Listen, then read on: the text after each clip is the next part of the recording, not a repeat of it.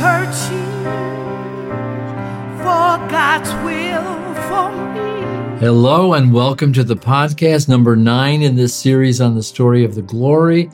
I encourage you to go back, listen to previous episodes if you haven't heard them.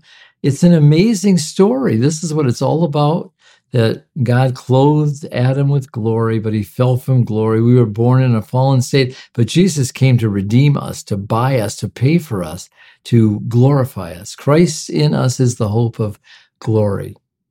So, we've gone on and we've looked at the prophesied glory in the Old Testament and the glory of Jesus' resurrection and the catching away of the church in the moment of the glorification of the church, that Jesus comes back for the glorious church. So what happens after that? So we're going to look at episode 9 and 10, and I'm calling, one is the glory of the new earth, and next week we're going to look at the glory of the new heavens. So there'll be a new heavens and a new earth. And these are two separate realms, if you will. And we are going to look at them in the light of the story of the glory. Because when Adam walked on the earth in the Garden of Eden, it was a glorious place to be. And yet I believe it was only one part of the earth. There were places outside that when he was told to leave, there were places outside of the garden that he had to go and live that were not redeemed. But with Jesus and the new heavens and the new earth, they go through complete renovation. So without further ado, let's get some scripture here to back up what we're talking about. So Revelations chapter 21, he says, "Now I saw a new heavens and a new earth, for the first heaven and the first earth had passed away, and there was no more sea.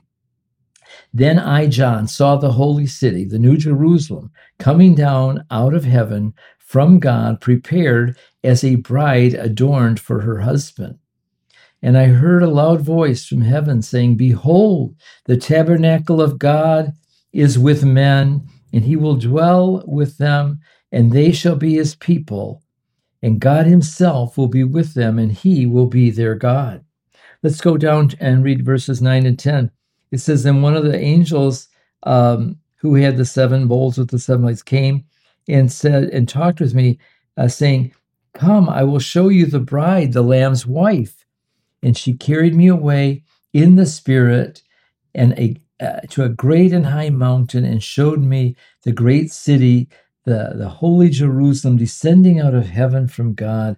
Oh, let me just read a couple more scriptures from this, and then I want to talk to you about this city of God coming out of heaven.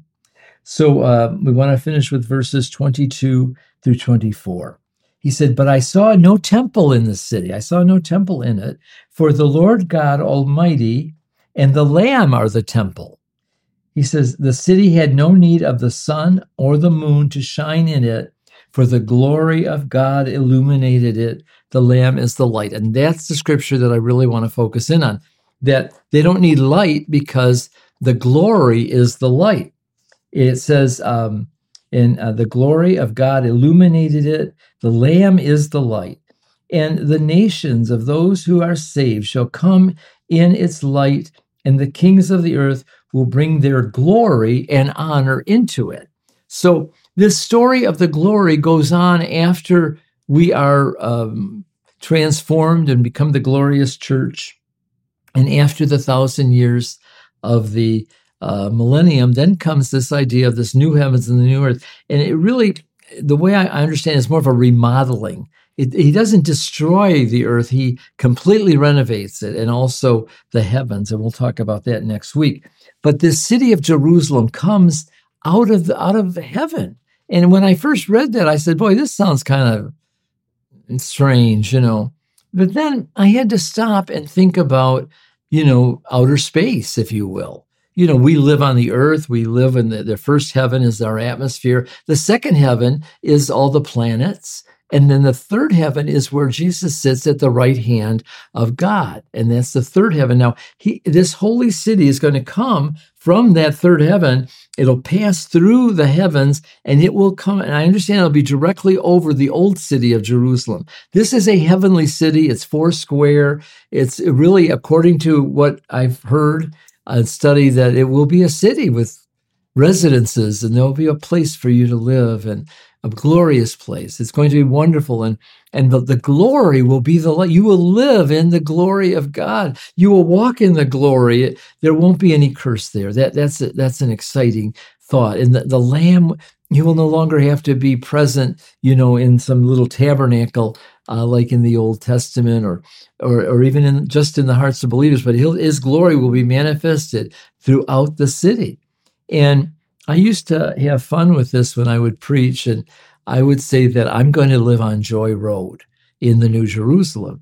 And I would drive up and down this road called Southfield in Detroit, and one of the roads that crosses it's called Joy Road. And I was laughing because it's kind of a rough part of town. And I thought, well, I don't want to live on that Joy Road, but I want to live on the Joy Road in heaven. And I would preach about it. So my office was in the back of the church, and they called that hallway Joy Road. And this guy was dying, beautiful brother. And he called me and he put everybody out. And he just died a couple of days later. But he said, Pastor Frank, can I live next door to you on Joy Road? I thought he was going to tell me something like the monumental confession. I said, absolutely. I said, we'll be neighbors. So I want you to think of it as a city. I want you to think of it as a home. I want you to think of it as a place. I want you to think of it as being a glorious place where glorified people live.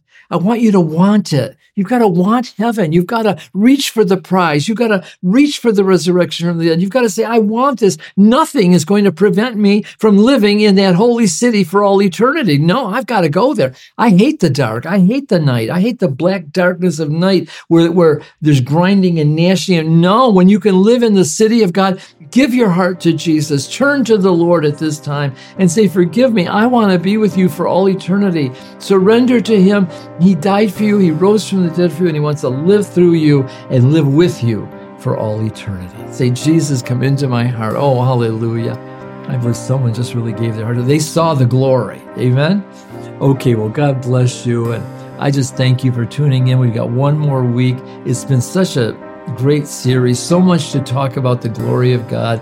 And I encourage you to really pursue this. Go back, listen to previous programs on the Roku channel, the app, and just let yourself really binge on it, if you will, but till it becomes a part of you.